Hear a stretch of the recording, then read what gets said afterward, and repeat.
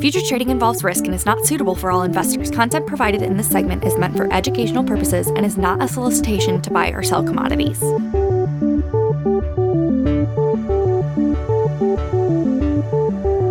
Hello and welcome to another episode of Ever Ag Podcast. I'm Lori Nelson and joining me today is Kristen Steen. Thanks for joining me, Kristen.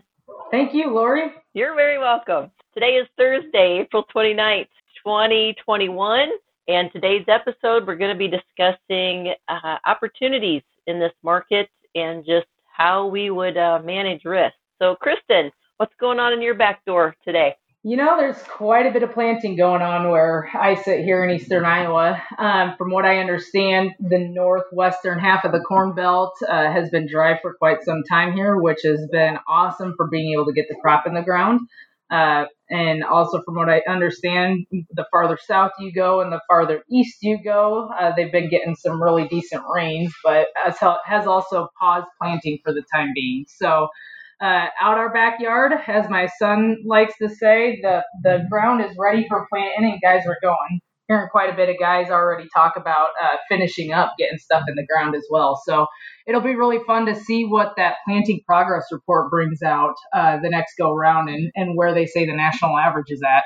I took a look at just the drought monitor update here today, and we're seeing that Midwest, the I states, Iowa, Illinois, Indiana, coming in with a little bit more color on the map. And where I sit here in central Missouri is we could stand to have the rain drop off and get a little drier so we can get planting to progress in our area. Sure. So what do you think? What are you seeing in the markets this week?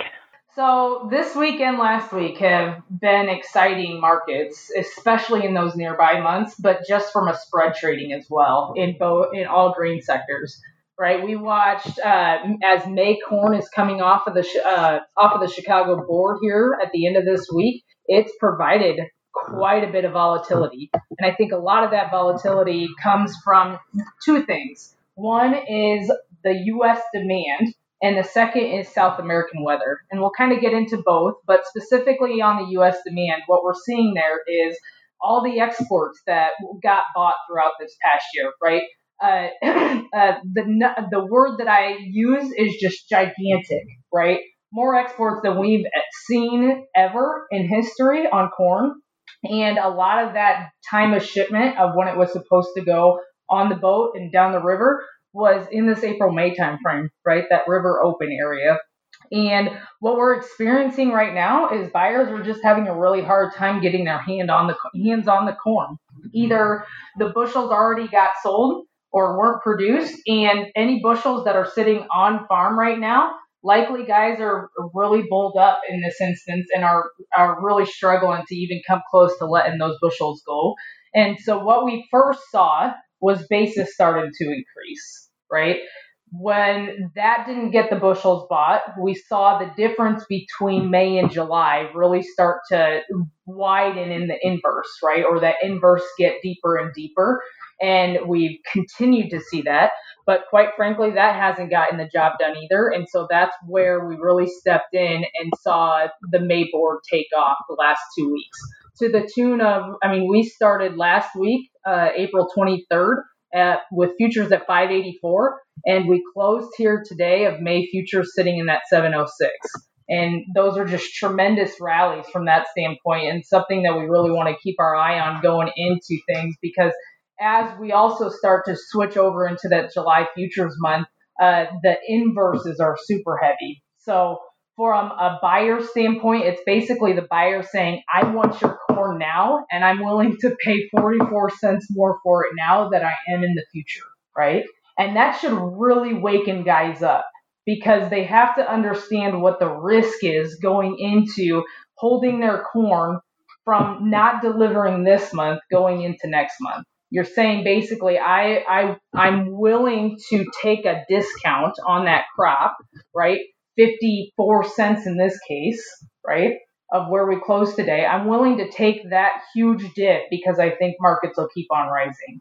And so what we really want to be cognizant of from a seller perspective of that grain is what happens when demand starts to ration? Or what happens if, like you mentioned the drought earlier, what happens if the western half of the Corn Belt starts to get timely rains? What happens if we all of a sudden add 5 million acres to the March planting intentions report when it comes to corn? What does that mean to our risk?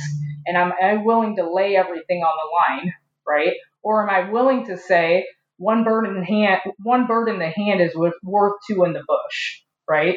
Grab that money because they're telling you to sell it now. Do what the market asks you to, right? On the buyer side, it's one of those things that there's quite a bit of risk from that standpoint as well. What happens if we do continue to, if that drought monitor continues to spread past the western half of the Corn Belt and really into the eastern side? And so there's the flip side of it, that we want to make sure both ends are covered, whether you're the buyer or the seller. So that explains a little bit of what this rally has been going on. But the other part of that I mentioned was the supply side from a South American perspective. Right now, they're going into harvest season. They're a little bit late on that, and quite frankly, they've been dry. Right, that's where this La Nina weather pattern that we've been in. That's who has been affected the most, is that South American safrinha corn production.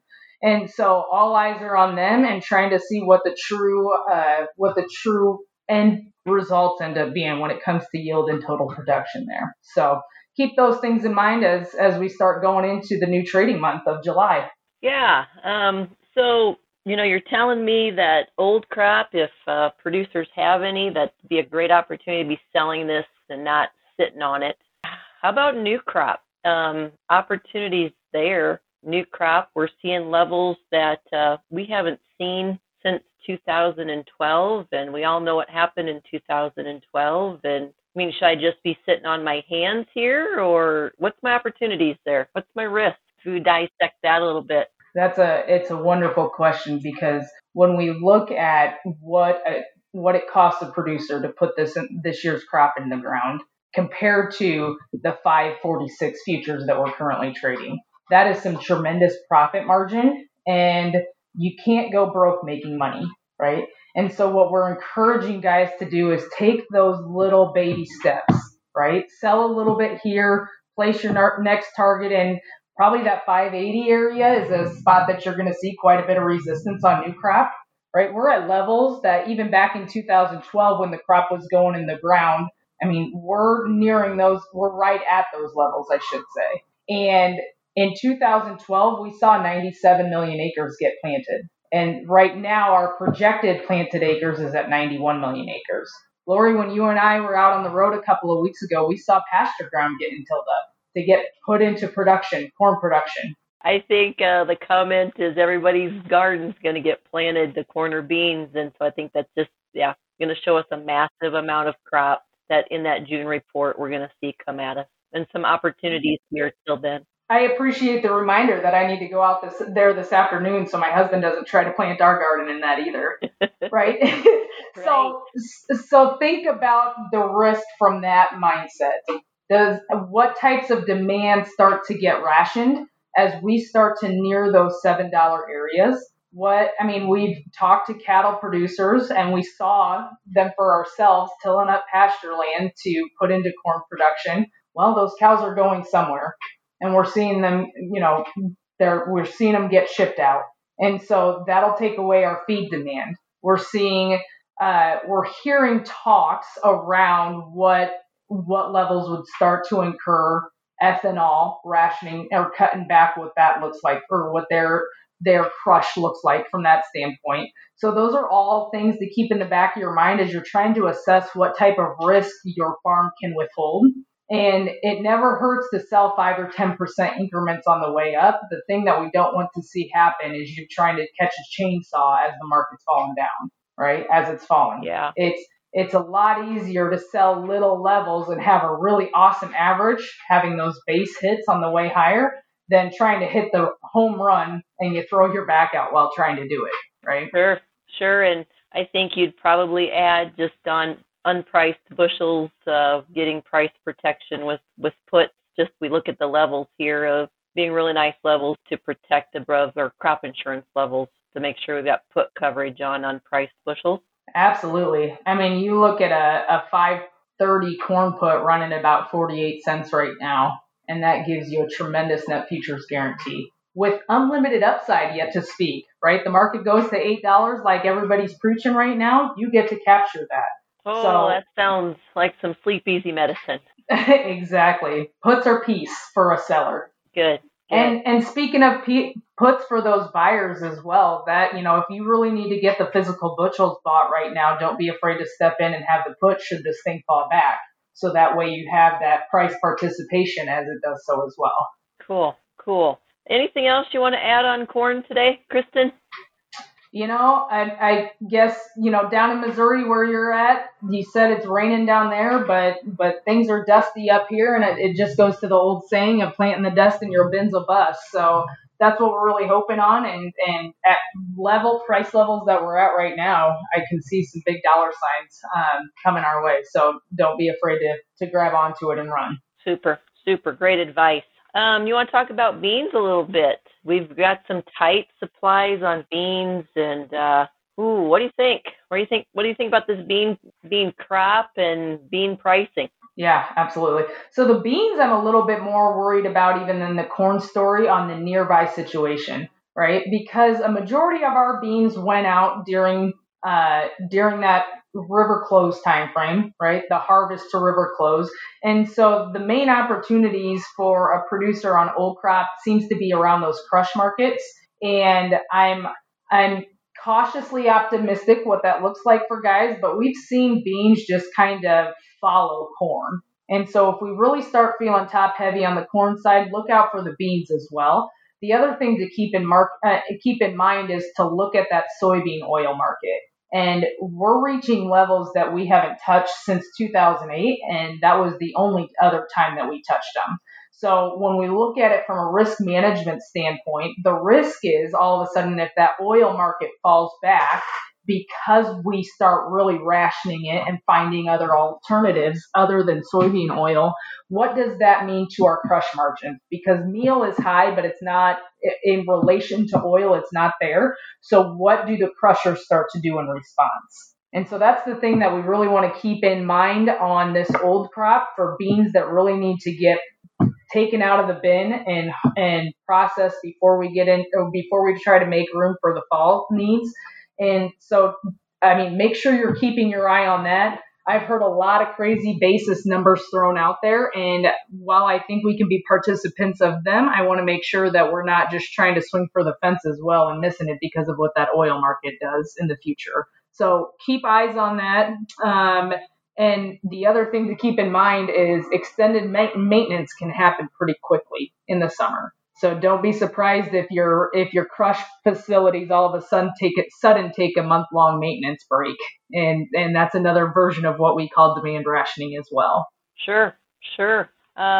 So be a participant. Don't be asleep here at these market levels with old crop. And what do you think about new crop? Absolutely. So new crop, I think the big story comes when we try to get a handle on what our weather does as well. There's been a lot of comments and a lot of questions around, at current acres and a trend line yield, and if demand stays the same, we could see negative carryouts. Well, in theory, yes, at those levels, but they're all big if statements, right? In theory, we'd have a negative carryout, but really, in fact, that can't happen because you're going to either stop exporting when you don't have beans, right? There's nothing to export there, and then there's the import side of it. So the big thing to look out for on beans is what that demand rationing looks like there.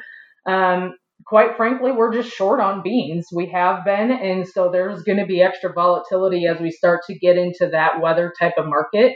But that doesn't usually come into play until we get into that late July and into August timeframe. So don't be surprised if we see beans kind of chill out or continue to follow corn until we know more around what the weather looks like that way. Which, as we're talking weather, I want to make sure that we're not, I know a lot of guys in my area are talking drought more than anything because they're seeing such dry weather compared to what they're used to this time of the year. There are weather models out there that are really watching that El Nino, La Nina weather pattern. And right now it's shaping up that it looks like this summer could look more normal than abnormal. And so just keep that in mind from a risk perspective. Obviously, it takes many months to create a drought, and it takes one rain to really fix that problem. Or a drought can just continue to extend. So make sure that you're not banking your money on a weekend rain as to whether or not we're actually going to have an awesome year, or from an income standpoint versus a downer year from that standpoint. Sure. So the El Nino, La Nina is sitting pretty neutral, not really giving a direction of indicator of which it's going to be. And you brought up a good point. Many times during the summer, you head out for the weekend and a rain comes in, and we've got a downslide, a pretty big downslide in the markets, which we want to make sure we're protecting against. So just a little tidbit of what would you do for a farmer now? They're busy planting. Their mind is geared other places of getting the crop planted. So what would be just a quick snip of what a farmer should be doing right now? Absolutely.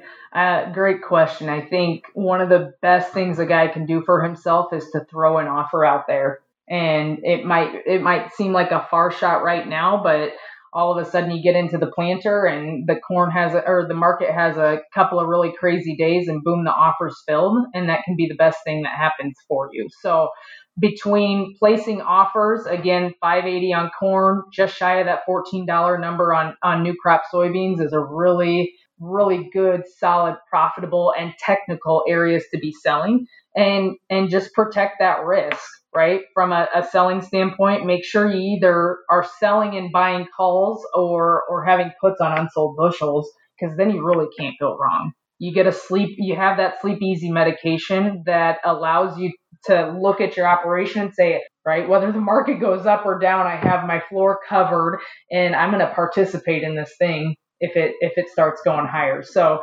it goes back to a couple of weeks ago when we were on this podcast, is just reminding guys not to be asleep and just have offers out there that is willing to reward the market as it gives it to us. That sounds like a good disciplined approach into this market and giving some guys some structure to their marketing plan. So anything else you want to add today, Kristen?